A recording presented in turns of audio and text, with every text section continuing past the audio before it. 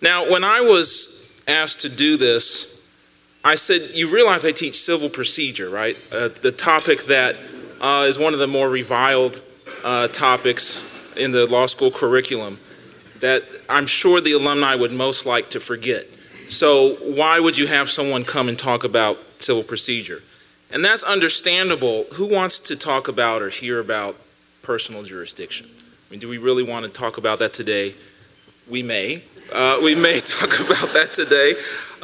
Topics like subject matter jurisdiction, pleading, joinder, discovery. I see people falling asleep already. But what I want to do today is to make sure that these topics, which certainly don't capture the public's imagination. You don't see these topics on the nightly news. It's not as interesting as some, at least at first blush, to constitutional law. Of course, policing is in the news. But civil procedure, to some, is, I think, not as interesting. And what I want to leave you with today, and I will be brief, I know that's an important thing on a nice day like this, after lunch, is to make sure that everybody has at least some appreciation of how important civil procedure is. Now, how did I come to the view of thinking that civil procedure was or is so important? I had the great fortune of having Arthur Miller as a civil procedure professor. And he is one of the giants in the field. And his passion and love for civil procedure was really visible in the classroom. And he transmitted that to the students every day. And he was very adamant about making sure that we understood how important procedure was. And so on the first day of class, he came in, and he's a very intimidating person, and he said, I'll let you write the substantive law. If you let me write the procedure, I'll win every time. There's no question about that. And what was he trying to communicate by that? His statement highlighted the important relationship between the substantive law and procedure. And what he was really trying to say is that the substantive law can only really become operative if the procedure is designed in a way that's going to allow that. And our appreciation for that at the outset was very important to setting the tone for the class. Now how is this so, that procedure is the vehicle through which the substance becomes real? Well, if you think about substantive law, it's really an abstraction. You have these legal pronouncements that are articulated in laws, and how do they become more concrete? Well, it's a mixture of socialization, of course. There's general deterrence or fear that we have, particularly on the criminal side. And then there's specific enforcement when you have different violations. But on the criminal side, we understand for the most part how that takes place, and there's pretty strong socialization and general deterrent effects. But on the civil side, those effects are not as strong, and we rely more in our system, at least, on a system of private enforcement. And private enforcement takes place largely through civil adjudication. And so the civil adjudication system is a critical partner in the project of making the substantive law more real. So it's not just about private dispute resolution. That's an important thing that people need to understand. That the civil adjudication system is more than just private dispute resolution and more than just compensating those who have been wronged, but it's a critical component of the law enforcement project. And so that's where civil procedure comes in. Now, those concepts that I mentioned earlier, personal jurisdiction, pleading, joinder, discovery, summary judgment, these are different phases in the process you guys are all familiar with, or different standards that one has to satisfy at each stage. Well, each of these different principles can be calibrated in different ways that are either going to facilitate or frustrate access to the courts, and frustrate the ability of victims or facilitate the ability of victims of private wrongs to use those courts. Again, not just to resolve their individual disputes, but to do their larger part in this law enforcement project. So the greater or more onerous that these procedural hurdles are, the less litigants are going to be able to access the system, which has the potential to result in under-enforcement of the substantive law. In other words, if the rules of procedure do not provide victims with a viable path to vindicating their rights, the underlying legal prescriptions that we care about will not be upheld. Further, if legal transgressions are not met with meaningful and publicized consequences, the substantive law will have less force and the underlying policies behind those laws will not be fully achieved. Now, Charles Clark, who is largely regarded as the father of the Federal Rules of Civil Procedure, he was the original reporter to the Advisory Committee in 1938. And this group of reformers understood very clearly this message of the important relationship between procedure and substance. And he was fond of referring to procedure as the handmaid of justice. And he said that because procedure is supposed to be crafted in a manner that facilitates access to the courts and resolution of disputes on their merits. And so those reformers in the 1930s designed a system accordingly. So they were driven by that liberal ethos, and that liberal ethos resulted in notice pleading, and something I'll come back to a bit later. You don't have to plead detailed facts to state your claim. Broad open discovery, liberal joinder, all of these, a low summary judgment threshold, all in the effort to facilitate a result that's going to be on the merits at trial. And this system prevailed for several decades, but in the 1970s, the mid-1970s, there was an increase in litigation that was a bit alarming to Chief Justice Burger. And there was a speech that he gave at the Pound Conference in 1976. And there he decried what he referred to as a litigation explosion. And there was this sense that there was too much litigation going on, too many lawsuits, and to his mind it was the result of frivolous claims. There's not necessarily evidence that these were frivolous claims. More likely, he was responding to a trend or some changes in the litigation landscape that came together in that time period. A few of those are in the 60s and the 70s, of course. We have a proliferation of a lot of new rights that is going to create an increased demand on the litigation system. There was changes to Rule 23, which is the class action rule that created the money damages class that broadened access in that respect. And then there was a less discussed change to the discovery rule in 1970 that removed the judge from the initial process and made discovery completely party directed instead of having to be pre-screened by the judge. So some of these changes could combine to result in increased litigation. Regardless of whether some of these were frivolous or not, Chief Justice Burger was certainly concerned enough about it to admonish the rule makers to develop some changes that might bring procedure in line with some more restrictive views towards access to the courts. And so, ensuing in about a 40-year period that continues today, there's been what a lot of proceduralists refer to as a counter-revolution in civil procedure that has been a series of different changes in the area of procedure that has pushed back against the open access that Clark and the original reformers envisioned. And a number of these changes, I'm not going to go through all of them, but there were changes to Rule 16, which is the judicial case management rule, increasing the ability of judges to eliminate frivolous claims. Rule 11 was changed in a way that gave it more teeth in the 1980s, although that was pulled back in the 1990s. You may be familiar with changes to summary judgment that came about in 1986 as a result of a trilogy of Supreme Court cases that made that standard a meaningful hurdle to getting to trial. But what I want to focus on in the remainder of my remarks are just a few recent developments that demonstrate some of these moves in what I'm calling the restrictive direction. So back to personal jurisdiction, which I promised I would mention, although briefly, hopefully. Personal jurisdiction, as you know, is about where can you sue someone, and my focus is in federal courts. I'm talking about in the federal civil system. Now, in our system, the federal rules limit the jurisdictional reach of federal courts to the scope of jurisdiction of the host states. So if you have a federal court in New Jersey, you're going to have to limit your personal jurisdictional reach to where New Jersey courts could reach. And that results in some nonsensical outcomes, at least in my opinion. So there was a recent case that made it to the Supreme Court in 2011. This is J. McIntyre versus Nicastro. And you have a United Kingdom company that's a manufacturer of this scrap metal device. They market this and sell it all over the United States, at least they did at the time. And this was principally done through these conventions that take place around the country. I think the main one was in Las Vegas. And so they sold this, as I said, throughout the country, but they had a company called J. McIntyre US that was their independent distributor in the United States. They were based in Ohio. So they would manufacture in the UK, give it to their distributor in Ohio, and the distributor would send it throughout to the customers throughout the United States. Well, one of these machines ended up cutting off 4 fingers of a person in New Jersey. So understandably, this person brings a lawsuit, and they bring the lawsuit in New Jersey.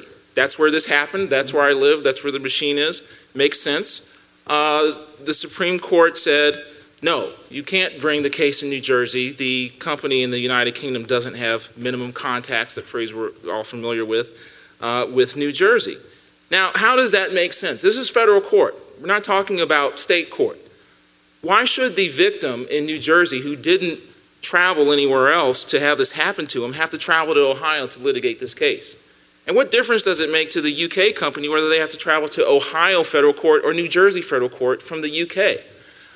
So to my mind, at least in federal court, it doesn't make sense to require the victims in these types of cases to do the traveling. And what's the more important point there?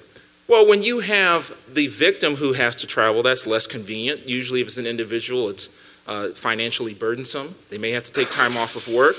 And to the extent that the obstacles to bringing a case are raised or the costs of doing so are increased, this is going to frustrate some of those claims, and ultimately some of them may not be brought.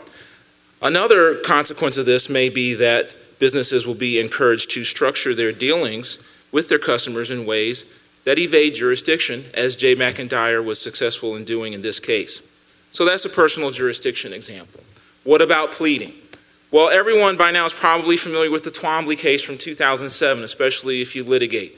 It's either your favorite tool on the defense side or it's anathema if you're on the plaintiff side. You'll figure out where I stand after I describe it, but the basic decision, as I mentioned, there was notice pleading at the outset of the federal rules. Fast forward to 2007, it's an antitrust case, and the Supreme Court says that you are going to have facts in your complaint that show plausible entitlement to relief. And what does plausibility mean? Well, you're going to have to bring this beyond the level of speculation. And you're going to have to give us enough facts that show that your suggested liability explanation is more convincing than lawful explanations that we can think of to explain this behavior. So in that case, we got the plausibility standard. It was an antitrust conspiracy case. He didn't have enough information that could demonstrate that there was this secret hidden conspiracy. He didn't have a whistleblower, so he was out of luck and the case was dismissed. Now, what's the practical impact of that in regular cases? Well, believe it or not, the Twombly decision was applied in a simple slip and fall case in the Western District of Virginia. And I think this was in 2009. So you have a woman who's walking down the aisles of a Dollar General store, slips and falls. I think she breaks her hip, has a significant injury, brings a claim in Virginia State Court, I think it was Amherst County, for $300,000. And she alleges, well, this was in a negligently maintained dangerous condition. I wasn't warned of this. I was injured as a result, and I am suing for damages. And it certainly, by all accounts, would satisfy the Virginia fact pleading standard. Well, the case was removed to federal court, to Judge Moon in Lynchburg. And motion to dismiss followed based on Twombly grounds, and the case was dismissed. Not enough information. Judge Moon said that you didn't articulate in your complaint what the liquid was, how it came to be on the floor. Now I say to my students, well, how is a person supposed to know that? And of course, in the future, based on this case, you would try to do more of an investigation to figure that out. But the point is, it's certainly plausible what was alleged in the complaint that there was some type of claim. It doesn't mean it has been proven. And the pleading standard is not supposed to be what are you supposed to articulate to win your case at trial or even to surpass summary judgment. That's not the standard. It's just about what do you need to say to initiate the claim and to obligate the defendant to respond. And in that case, unfortunately, the plaintiff did not have enough information. Now, this becomes particularly troublesome in cases when you have intent as a key component. The rules do have some explicit protection, at least they did, for allegations of intent that are supposed to be alleged generally. But the Supreme Court has said that the Twombly standard applies to those too. So if you have state of mind or discriminatory intent, things that you're not necessarily going to have information about at the pleading stage, the Twombly standard is particularly unforgiving. The last example that I'll mention is in the joinder context. Now it gets really exciting. Joinder is a fancy word for whom can I bring this lawsuit with? Or if I want to sue multiple people, how do I do that? Why is joinder important? Well, the way that I explain it to my students, I usually use a case called GM versus Mosley, and I'm not going to get into that case, but it's an employment discrimination case where there's these 10 plaintiffs who want to sue GM collectively. And GM is fighting this tooth and nail. No, you got to sue us one by one. And so I use this to my students to say, why are they fighting this? Isn't it more efficient to do this all at once? It's divide and conquer. Divide and conquer versus strength in numbers. There's strength in numbers in that if it's just me against GM, it's my word against GM's. If it's 10 of us versus GM in front of the jury, well, it starts to look a little more credible. It's also, of course, more efficient for us to have one lawyer that's working once on all of our claims as opposed to 10 lawyers working on 10 different claims. But the most important value that joinder can bring is in the context of the negative value claim. And I really drive this home to my students. A negative value claim is a claim the value of which is exceeded by the cost of litigating the claim. It's very easy to imagine those claims. You've got a $5 claim, your bank has charged you this phantom fee. What are you going to do about it? You're not going to go to small claims court. That's a $60 filing fee. It's not worth $5. The gas isn't worth $5. So are you just out of luck? Well, that's the point of the class action device. So people who have de minimis harm, but it's on a widespread basis, can come together and make economically non-viable claims viable. And that's not just important so you can get your $5 back. That's not the point. That's part of the point. And a lot of critics of class actions will say, well, the lawyers are taking all the money. The plaintiffs aren't getting anything. They're getting a coupon or they're getting 10 cents on the dollar. But it goes back to what I said earlier. It's about enforcing the law. If you can have people or companies that can create or cause widespread de minimis harm with impunity, then the law doesn't have any meaning or doesn't have the meaning that we want it to have. So you have to have the class action device to facilitate those types of claims. Certainly there should be some protections. So what's the recent example? Those of you who have been paying attention to Supreme Court jurisprudence on this topic will know about AT&T versus Concepcion. That's a case where you had a customer who was supposed to get a free cell phone, turned out not to be so free. I think it was a $34.99 charge that was on his bill. Of course, he's saying, well, what is going on? This is supposed to be a free phone. That's a breach of the contract. Gonna sue. AT&T says, no, you gotta arbitrate this. All right, well, we're gonna arbitrate it as a class arbitration. AT&T says, no, you're not. You waived class arbitration rights in your agreement, which all of us have probably signed if we have cell phones. Well, the rejoinder by the plaintiffs was, that's unconscionable under California contract law. You can't have an agreement that is going to make our claims completely non-viable, and we basically don't have any remedy. And the Supreme Court said, yes, they can. Under the Federal Arbitration Act, that trumps California's unconscionability doctrine. And so you will have to arbitrate these claims individually, and I believe it was in the Northern District of California is where you would have to go. American Express versus Italian Colors was another case 2 years later that followed up. A group of businesses were suing American Express based on some antitrust violations. And again, this was in the context of a federal statutory law claim, not just a breach of contract claim. The Supreme Court said the same thing. Even for federal statutory claims, class arbitration waivers are valid and enforceable, even if the claims are not worth the amount it would cost to litigate them individually. And Justice Kagan wrote a dissent that got some attention where she said, well, Justice Scalia's point is too darn bad. That was the quote from her opinion, just get over it. And that's basically what you have to do. You're just going to have to get over it. So what is my message with just these brief, hopefully brief examples? Well, one thing I want you to take away is what I tell my students is there's this myth of neutrality. A lot of people who think about procedure or don't know a lot of procedure think that it's neutral, that it's just this set of housekeeping rules that we can let these experts write, and that's what we've done. You don't even know who creates the rules of civil procedure. Unless you teach civil procedure, we know who's doing it. But it's this process that most people don't pay any attention to or care about because they think it's neutral, it doesn't matter. And that's just not the case. Procedure is designed with a particular purpose. Purpose can be to facilitate or thwart access to courts.